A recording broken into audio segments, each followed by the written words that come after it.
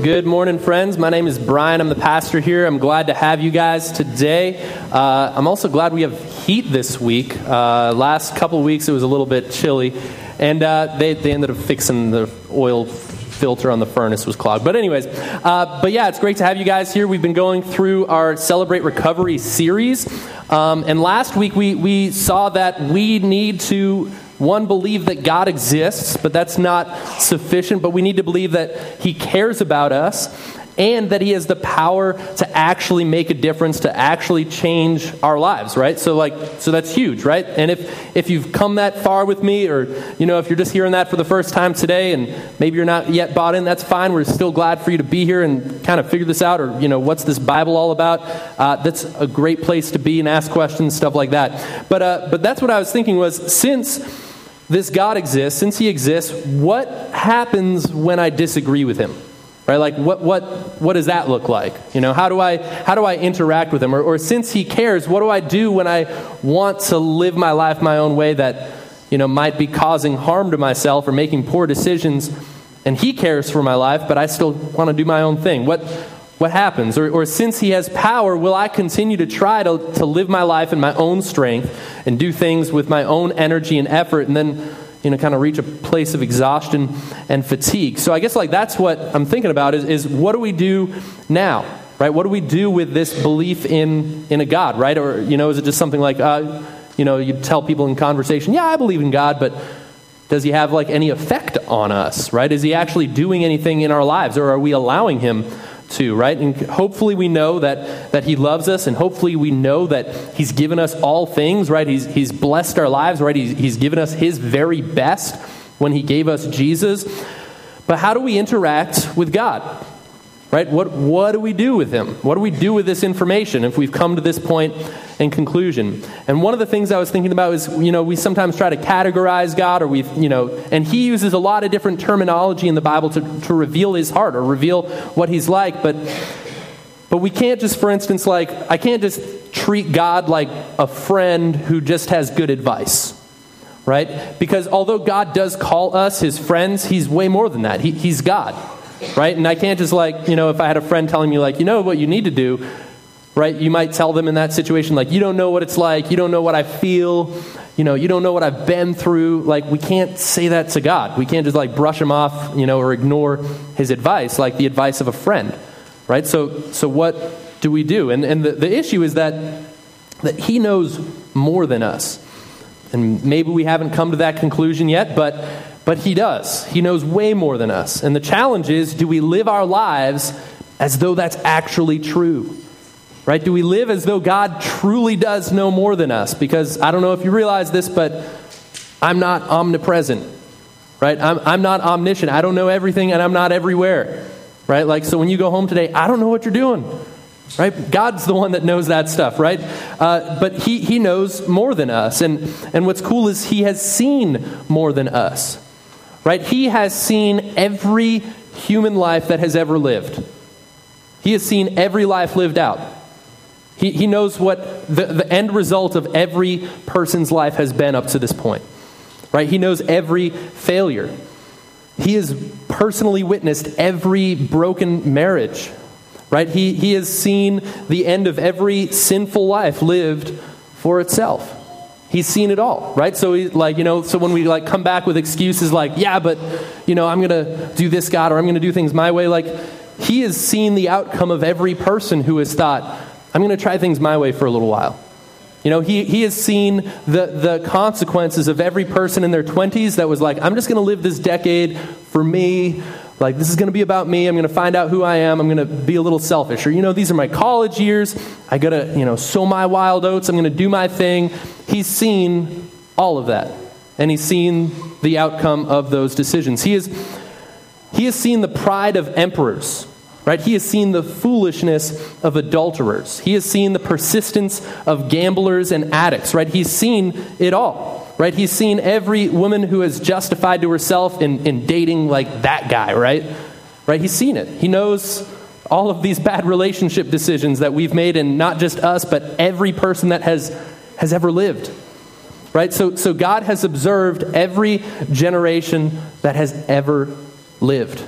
right? So he's got some perspective, right? And I even thought about this. He has seen the stupid decisions that people have made after saying YOLO, right? I don't know if you guys know what YOLO means, right? He's seen the stupid things people have done every time someone said YOLO, which means you only live once, in case you're not up to par on that, right?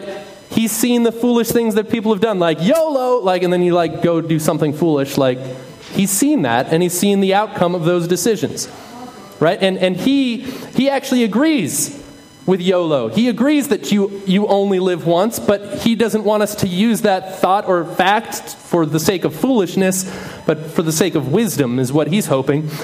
And in fact, in Hebrews 9, regarding this one life that we have, this is what the Bible says. It says, and just as each person is destined to die once, I think I've got it up on the screen, and after that comes judgment. Right? So each of us will come to a point where our lives on this earth end. Right? We're going to die. And the Bible teaches that after that moment, we experience judgment. Right? Which I know is like, ooh, I don't want to hear about that, right? Like, why do we have to talk about judgment? That doesn't sound fun.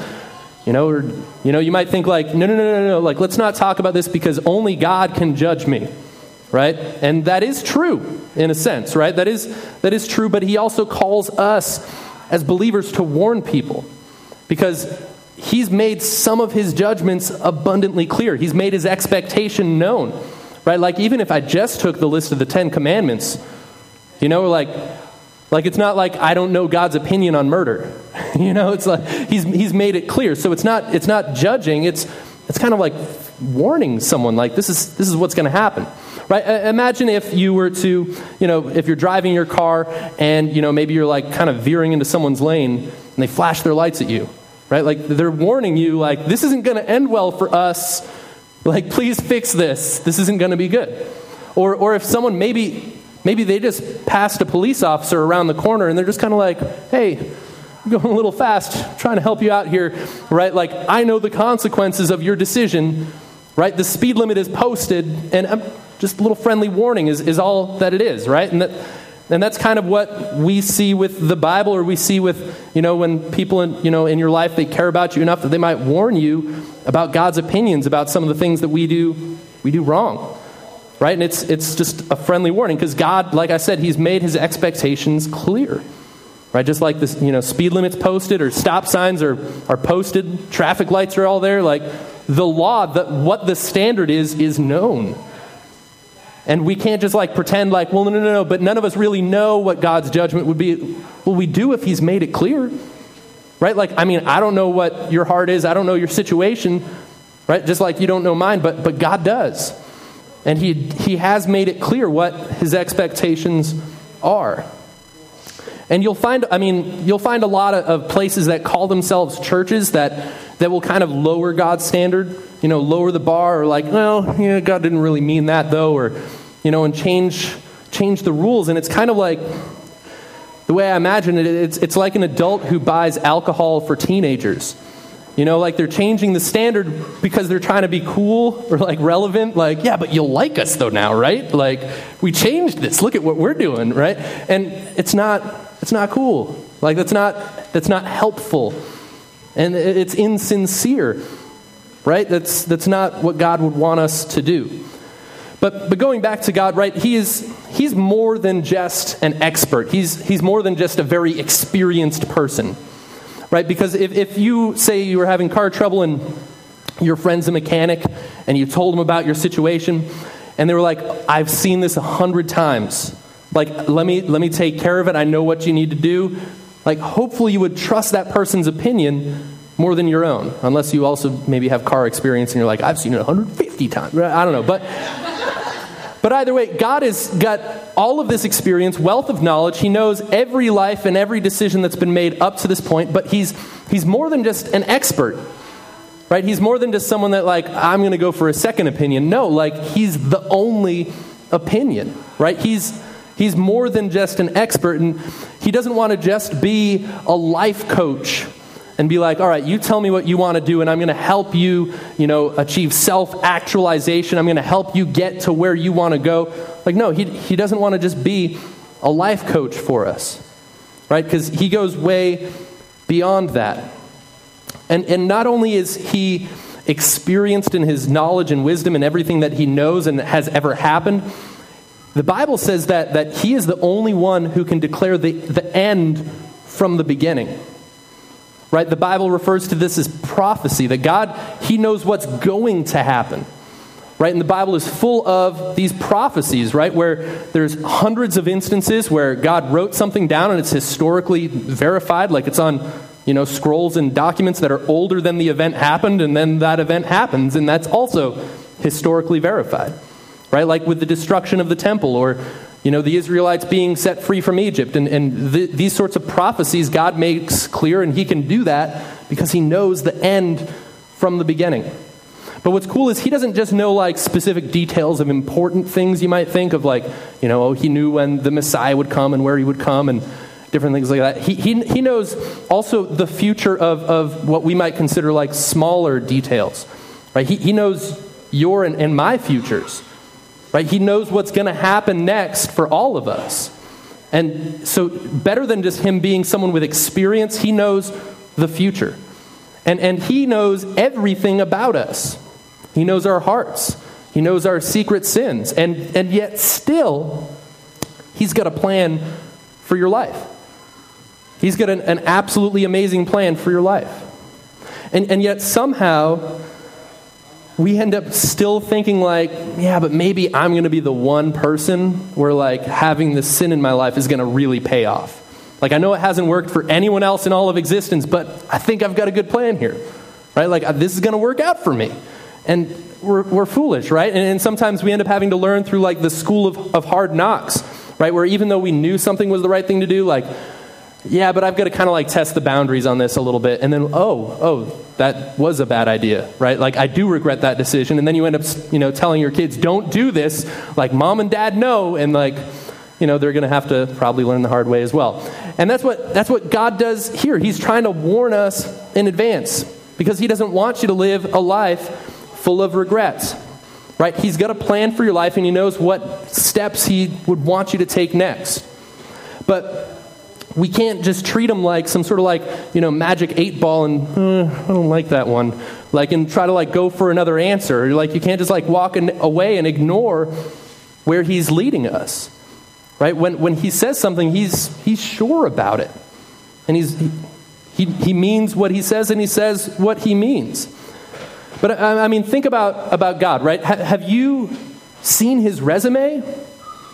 Right? Have you seen what this guy's done? Right? Like, okay, case in point, how about the universe? Yeah, he did that. Right? How cool is that? That's quite the, masterpiece that he's made for us. Or how about life itself? The human genome is equivalent to 3.3 trillion lines of computer code.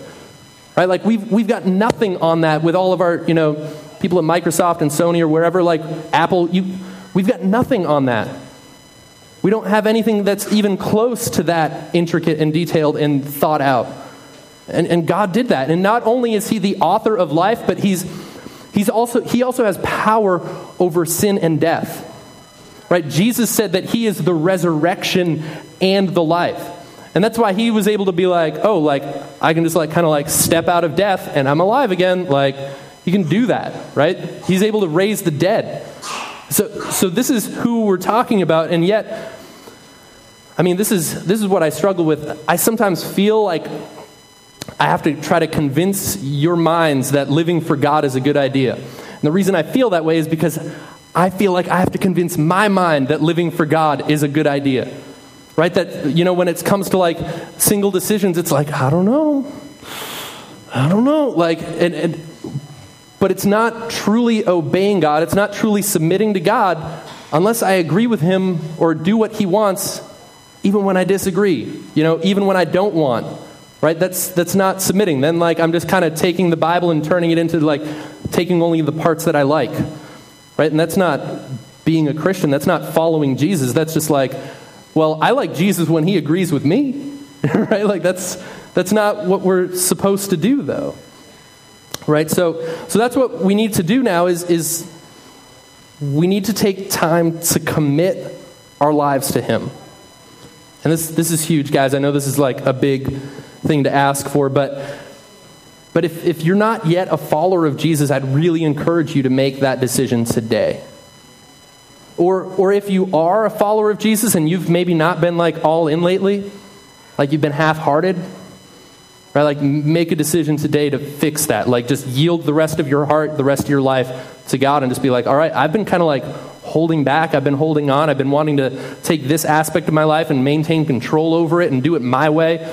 And just give it back. Just give it back to him.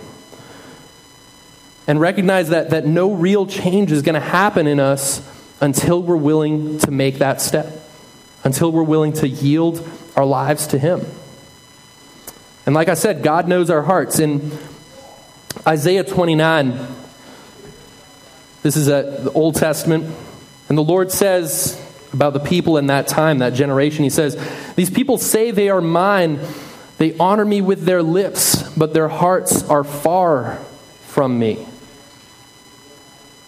And their worship of me is nothing but man-made rules learned by rote." So God is disgraced when we're disingenuous with our words. Right? When we want, when we proclaim commitment to God, when we want to live our lives for him, he knows when our heart's not in it. Right? He knows when we're holding back. And I mean, we all are going to fail. Like, people will try to make like promises to God and they'll fall back, and his grace is available, but we got to keep running back to him when we mess up. Right? That's what we got to keep doing. So we need to allow God to search our hearts and just be like, all right, like, yeah, I kind of took control over that again. I'm kind of doing this area of my life my way, and I kind of took that back. Like, we got to yield it up to him. And in terms of worship, he's talking about here that, these people are saying the right things, they're singing the right songs, they're participating in that way, but they don't mean it. Right? Their hearts are far from God. So I would encourage you, during worship here, I love it when our church family is singing God and engaged and pursuing him, but do it out of a genuineness in your heart, out of true thankfulness for what God's done in your life, right? Just do it out of joy for who he is and what he's done, right? And that's why during worship, let's, lift our hands up in praise to him. Let's, clap our hands, or, you can sing along, or you can kneel, you can dance. Do it, but do it from a true heart, because that's what matters to God, right? We need to commit our life to him, not just commit our Sunday mornings, or different little things like that, but he wants us to have our heart in it, in the way that we live our lives. And this is interesting, is he doesn't want us to just follow a routine. In this time period, right, God was criticizing them for, you're just kind of doing these religious rituals, right? You're just kind of following these traditions that were man-made traditions at that time. And Jesus actually quoted this very verse in correcting the religious leaders of his day, right? He says, you've just kind of packed on a whole bunch of other man-made traditions on top of this, that this wasn't even part of what God told you to do. You're just adding your own rules or doing your own things. And he's saying your hearts are far from God. Right? And that's one of the things, that the tendencies with religion is to just get a whole bunch of tradition going on. And that's one of the things that we've tried to do here at Valleytown, is just boil it back down, all right, what does God actually want us to do? Let's do that. Right? Let's just cut away all of this extra stuff that, man has added, or whatever traditions have been added over the years. And in the time when Jesus criticized the religious leaders, it had only been 400 years since the previous book of the Old Testament had been written. The thing about us is that it's now been 2,000 years since the last book of the New Testament, right? So chances are our tendency as humans is let's just make a tradition out of this. We don't actually have to do anything for God during the week. We'll just kind of follow this routine and we're good. But that doesn't actually honor God. So we have to genuinely commit our lives to Jesus. And that's where step 3, right, or principle number 3 brings us. It says, consciously choose to commit all my life and will to Christ's care and control. Like I said, this is a big ask. I'm not going to minimize what this is asking of us, right? You might not be at the point where you're ready to take that step yet, and I understand. I don't want to, push you. I don't want to, be a car salesman here. I'm not trying to trick you into making a decision, but this is something that we need to do. And this is it's an invitation from Jesus. It's an invitation is what it is. He put it this way in Matthew chapter 11, speaking about those who would follow him. He says, "Come to me, all of you who are weary and carry heavy burdens, and I will give you rest. Take my yoke upon you." A yoke is like when you hook up two oxen together to plow a field, the wooden thing around their necks, right? "Take my yoke upon you. Let me teach you, because I am humble and gentle at heart, and you will find rest for your souls. For my yoke is easy to bear, and the burden I give you is light." So Jesus wants to give you rest, right? He knows that when we're trying to do life our own way, we become exhausted. When we're trying to do things out of our own strength, we become fatigued, right? Because we don't know what's going to happen next. He knows that we're full of worry. And he wants to give us rest from all of those things, right? He basically is like, let me team up with you. Let me I'll push this weight with you. I will get you through your life. And that's what he wants to do. And he's going to carry the majority of that weight. That's what Jesus is interested in doing. And what's cool is he says he wants to teach you, and that he's gentle and humble in heart. Right? So he's not just going to blast in your life and just destroy your life with the truth of God, which hopefully I try to be, encouraging and true, but also not blasting you guys when I'm up here. But he's gentle in heart in the way he teaches us. And he wants us to find rest for our souls, which I don't want you to mix up soul and spirit. All right, soul, the word translated soul here, the Greek word is where we get our roots for psyche or psychology. All right, so soul isn't talking about your eternal spirit. It's talking about your mind, your will, and your emotions. And he wants to give rest to your soul. All right, so he's talking about a mind that is, at peace. Peace of mind is what he's talking about here. Right, where you don't have to carry this worry and anxiety because you're teamed up with the one who knows your future. Right, that's pretty encouraging. Right, and not only does he know your future, he's going to help you carry your whole life through to that point. Right, so that's significant in the way that he helps us. So allowing him to help us carry our life's loads means that he's going to help us get through life. He's going to give us the strength to overcome every difficulty. Right, to overcome every sin.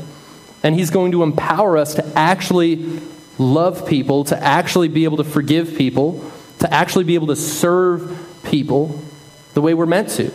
He empowers us to walk out the plan that he has for us, because that plan is too big for any of us to do on our own.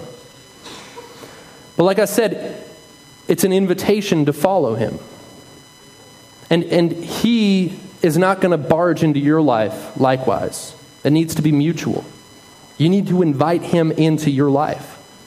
Right? Because he's a gentleman. He's not like some, the Holy Spirit's not like a demon that possesses a person.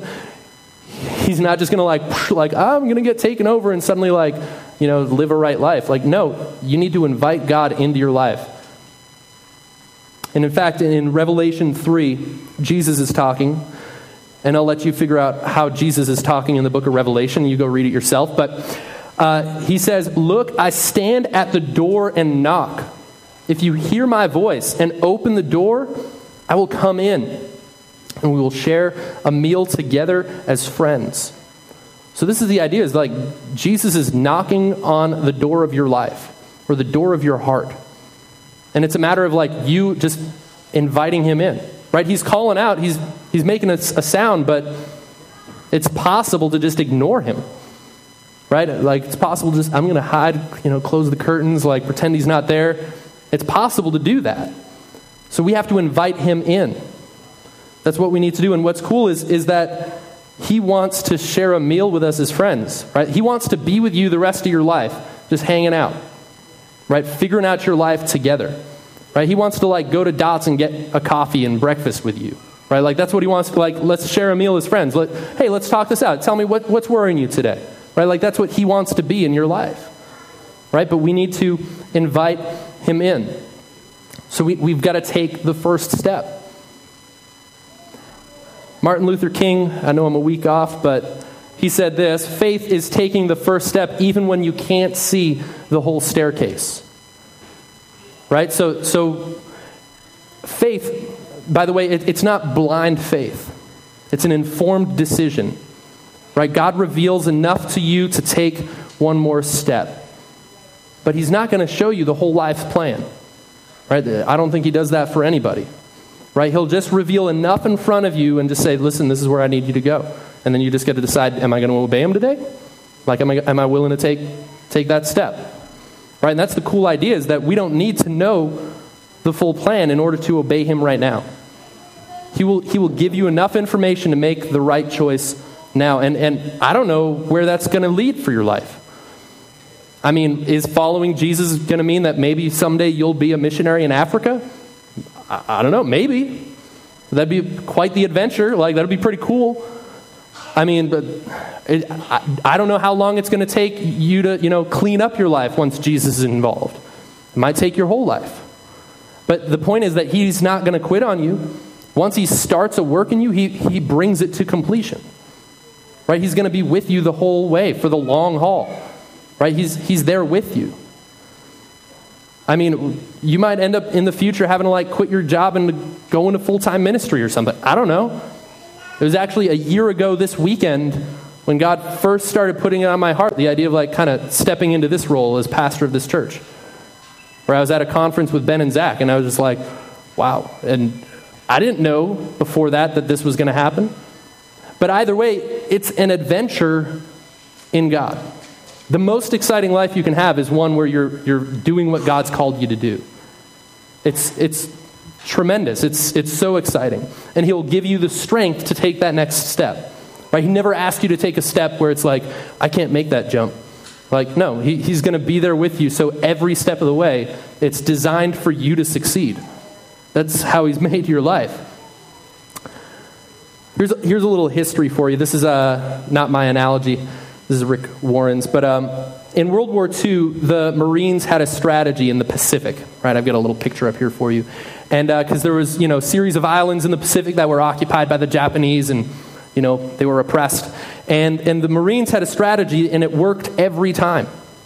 And this was their idea. First, their first phase was the softening up period, where they would, just barrage it with missiles, grenades, whatever they had. Let's, just kind of make some mess. And some of you in your lives, maybe you've been in that situation lately, right? Where God is just kind of you haven't invited him in. So life circumstances are just making your life chaos. And it brings you to the point whoa, I don't have control over this situation. Right? It brings you to the point of humility. And because the Bible says that God, he resists the proud, but he gives grace to the humble. So in order for him to work in us, it can't be I've got this, God. I'll let you have control of a little bit. No, he resists that. But if you humble yourself and say, God, I don't have my life together. I can't do this on my own. I need you. He shows up.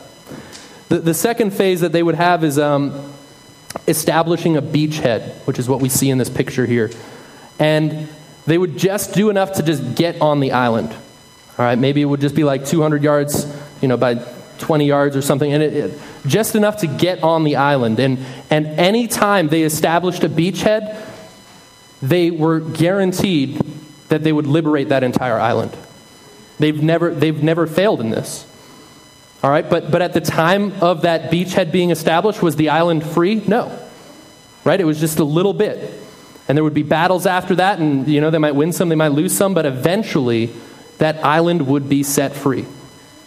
So that's what making a decision to follow Jesus is like that. You're just giving him a beachhead in your life, right, or in your heart, where your life isn't going to suddenly become perfect. Right? God's not going to put you in a bubble where everything just suddenly works out for you.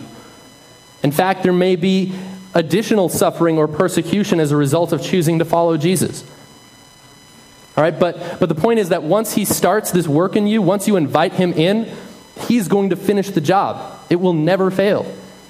Right? He's going to continue and little by little set you more and more free for the rest of your life. So that's what this is about. Jesus, he would, in his earthly ministry, he would just go up to people and ask them to follow him. Right? That's what he would say. Sometimes just 2 words. And like in the case of Matthew, the tax collector, he's just like, they're like collecting taxes from people, and Jesus is like, hey, follow me. And then he's like, okay, I guess like I'm going to leave my job, and okay. And he just would like leave what he was doing and follow Jesus. Or with the fishermen, like, right, he would just go up and see these guys fishing and say, hey, you two, follow me. And like they would just drop what they're doing and follow Jesus, right? It seems crazy. Like, why would they do that? In the case of the fishermen, they did at least have like a previous day's experience where they got to kind of know at least who he was. But either way, that's what Jesus invites us to do, right? To follow him. And he is the good shepherd. And following means he's the leader. Because oftentimes believers, will do this where like, I'm going to just kind of do my life, and God, you just keep putting stamps of approval on it. Like, I'm going to do things my way. Like, that's all I need you for, God. But that's us leading, right? But he's supposed to lead, we're supposed to follow. And in the context of the culture, when Jesus said, follow me, it was an invitation to apprenticeship, right? It was an invitation to discipleship, where he was at that time, right? They would have viewed him as a rabbi, and if you followed a rabbi, that just means you go where he goes, do what he does, and he will teach you, right? And eventually you become like the rabbi you follow. That's how that sort of an education worked then. And that's what he was inviting is, you follow me, you will eventually learn what I know, and you will eventually become like me. You'll become more and more like me throughout your life. And so that's, once again, an invitation, right? God's not going to barge into your life. It's an invitation to follow him. And even though I really would love, if you haven't made that decision yet, I would love for you to make that decision today, right? I would just be floored that someone would do that, right? Because it's so exciting to see someone get like free in Jesus, right? Not to have to carry like these burdens around anymore. But I also want to be realistic. Jesus told us to count the cost when it came to following him, right? He actually told a parable. He says, no one builds a tower without first assessing how much it'll cost them, so that then they don't like build it halfway and then realize, I can't finish this, and then like they're embarrassed in their community. Or he says, no king goes to war without first determining, how many soldiers are on both sides, so that if he doesn't have enough, he can then kind of quickly go ahead and negotiate peace and just be like, psych, I was kidding. We're friends, right? Right? Like, so he's talking about count the cost, right? Recognize that this step may cost you something. All right? I mean, Jesus told you his burden is light, his yoke is easy, but it still is going to cost you something. In fact, when Jesus talking about this in Matthew 16, he said to his disciples, if any of you wants to be my follower, you must turn from your selfish ways. Take up your cross and follow me. Then he makes it a little bit clearer in verse 25. If you try to hang on to your life, you will lose it. But if you give up your life for my sake, you will save it. Right? It's crazy, because we're like, even though we're not as smart as him, and even though we don't have as much control as him, we'd rather keep control of our lives, even if we're going to cause damage to it and wreck it, than sometimes yield it to him. But notice what he says in verse 24, right? If you want to be his follower, you got to turn from selfishness.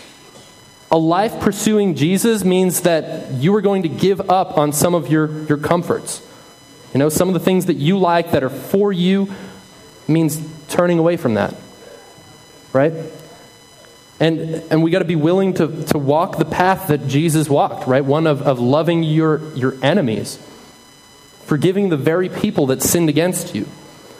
And Jesus said that, you might have to carry a cross.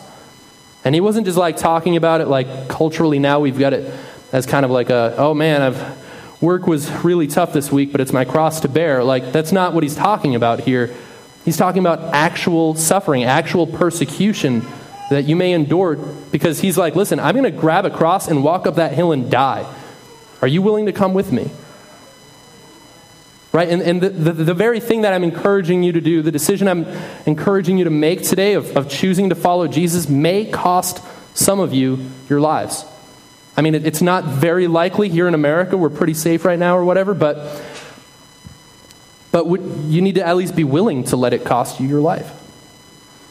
Last month in Uganda, two sisters, a 15-year-old and a 12-year-old girl, both of them, decided to follow Jesus. And when they got home, their father, who was Muslim, he was an imam, and he beats them because they converted to Christianity. And he ended up beating the 15-year-old girl to death the day she decided to follow Jesus. And the 12-year-old girl got beaten, but she managed to get away and flee, I guess, a few kilometers away to a pastor's house, and they ended up being able to rescue her and relocate her to an undisclosed village for her safety. But it might cost you your life.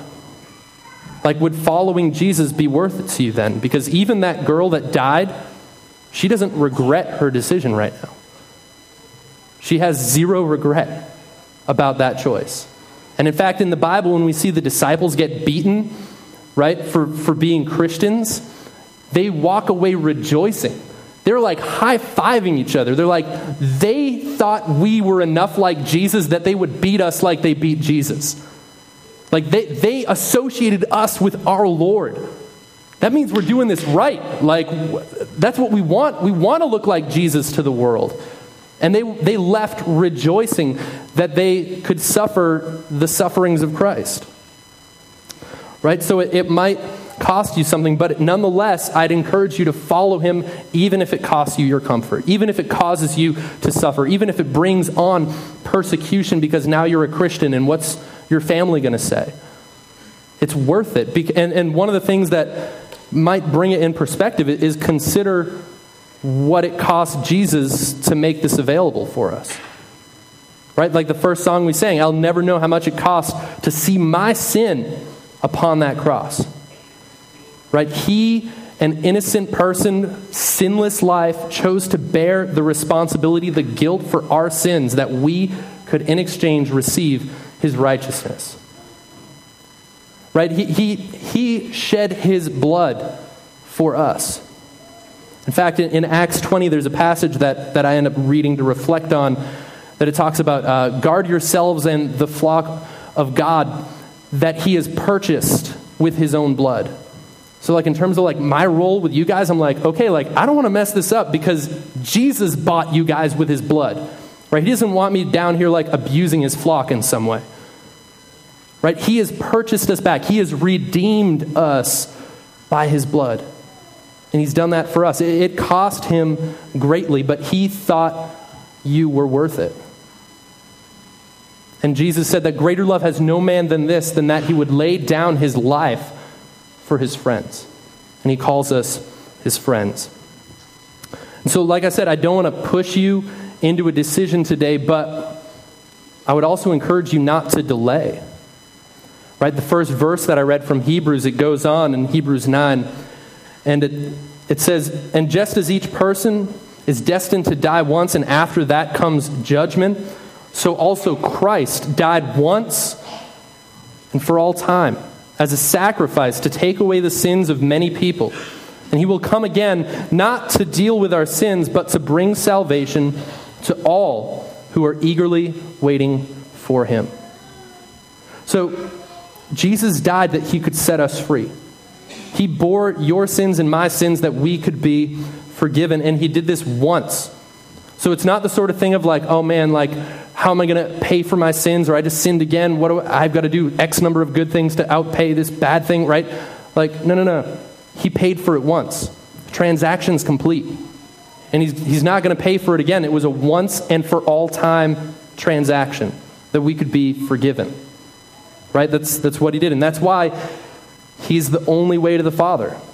right? This was the only plan, the only cure to our sin disease that God had. He doesn't have another plan because this was it. Right? And that's why the Bible says that there is no other name given among men whereby we must be saved. It's about Jesus. Right? He did it all for us. And he will come again, but not to deal with sins because he's already done it. He's going to come again to bring salvation to those who eagerly wait for him. Let's have the worship team come on up. And I just want to point out that those who aren't waiting for Jesus, those who aren't excited about Judgment Day, because I wouldn't be excited about Judgment Day if I was going to be held accountable to God's standard for the things that I've done wrong. I wouldn't be excited about that day. But the fact that he's made forgiveness available, where Jesus took that judgment for us, I can eagerly wait for him. But nonetheless, like it said at the beginning, that we're all destined to die once, and then comes judgment. Right? So I don't know when your life ends. I don't know when this might be over, but it'd be important to make the decision before that point. Right? So I'm not trying to pressure you. Like I said, I don't want to be car salesman here, oh no, this offer is only available for, that's not what I'm trying to do, but I want to be genuine and honest with the situation and with what's at stake. So Jesus offers this. And if you're interested in how do I make this step, what does this look like? Because this isn't my trick to be all you need to do is sign up for church membership at Valley Township. No. You don't have to fill out a check or anything. That's not going to do it. That's not the steps that we take. It's not about dedicating your life and being okay, I'm going to now become a poor person and I'm going to do all these good things. Nope, it's not enough. This is what the Bible teaches. I've actually got it on your handout so you can, if you don't make the decision today, you could at least walk home and read over this. In Romans 10, it says, if you confess with your mouth that Jesus is Lord and believe in your heart that God has raised him from the dead, you will be saved. For it is by believing in your heart that you're made right with God, and it is by confessing with your mouth that you are saved. As the scriptures tell us, anyone who trusts in him will never be disgraced. It's an awesome place to be. It says Jew and Gentile are the same in this respect. Doesn't matter your past, doesn't matter what religion you've come from, what culture, right? It says that they have the same Lord who gives generously to all who call on him. For everyone who calls on the name of the Lord will be saved. So if I break that down for you, one, it was confess Jesus is Lord, right? Commit to Jesus. And if you're calling him Lord, that means you're basically calling him boss, right? You're making him in charge of your life. And then it was believe or trust that God has raised him from the dead, right? Or elsewhere in the Bible we talk about that, believe that his death, his burial, his resurrection was sufficient to forgive you of all your sins. And then lastly is call on him. Call on his name, right? Just pray to God, right? You don't have to talk through me. You don't have to tell me what you've done wrong. It's just, you can talk to him, right? So during these last two songs, I'd encourage you to make that choice just between you and God. And if today is maybe the first time you've ever made that decision, I'd love it if you'd come talk to me at the end, because I'd like to connect you with some resources or some good next steps to take. Right? Or if you're a believer that's been half committed, you can get your heart right before God today too. Not that you've lost your salvation, but you've got a way better life ahead of you than the one you've been living maybe, right? So we can do that today as well. And let's pray as a church before we go into these songs. Heavenly Father, I thank you so much, God, that you love us, that you've given us your Son, that we could be forgiven. And that, God, that you make this all available for us, and it's you paid the price for us when we didn't deserve it. You call us friends, God. But Lord, I pray that you would establish yourself as Lord in our hearts. That, God, that we wouldn't struggle to maintain control over every detail of our lives, but that we'd be willing to yield them to you, to truly follow you no matter what it cost us, God. Lord, I don't want to just live like this happy American life where I just get to have everything that I want and then just live for myself. God, we turn away from our selfishness. We ask that you would just be Lord of our lives, Lord of our hearts. And we thank you that you are also our Savior, freeing us from all sin, all guilt, no condemnation, that we can walk free because of who you are. And I pray this in Jesus' name. Amen.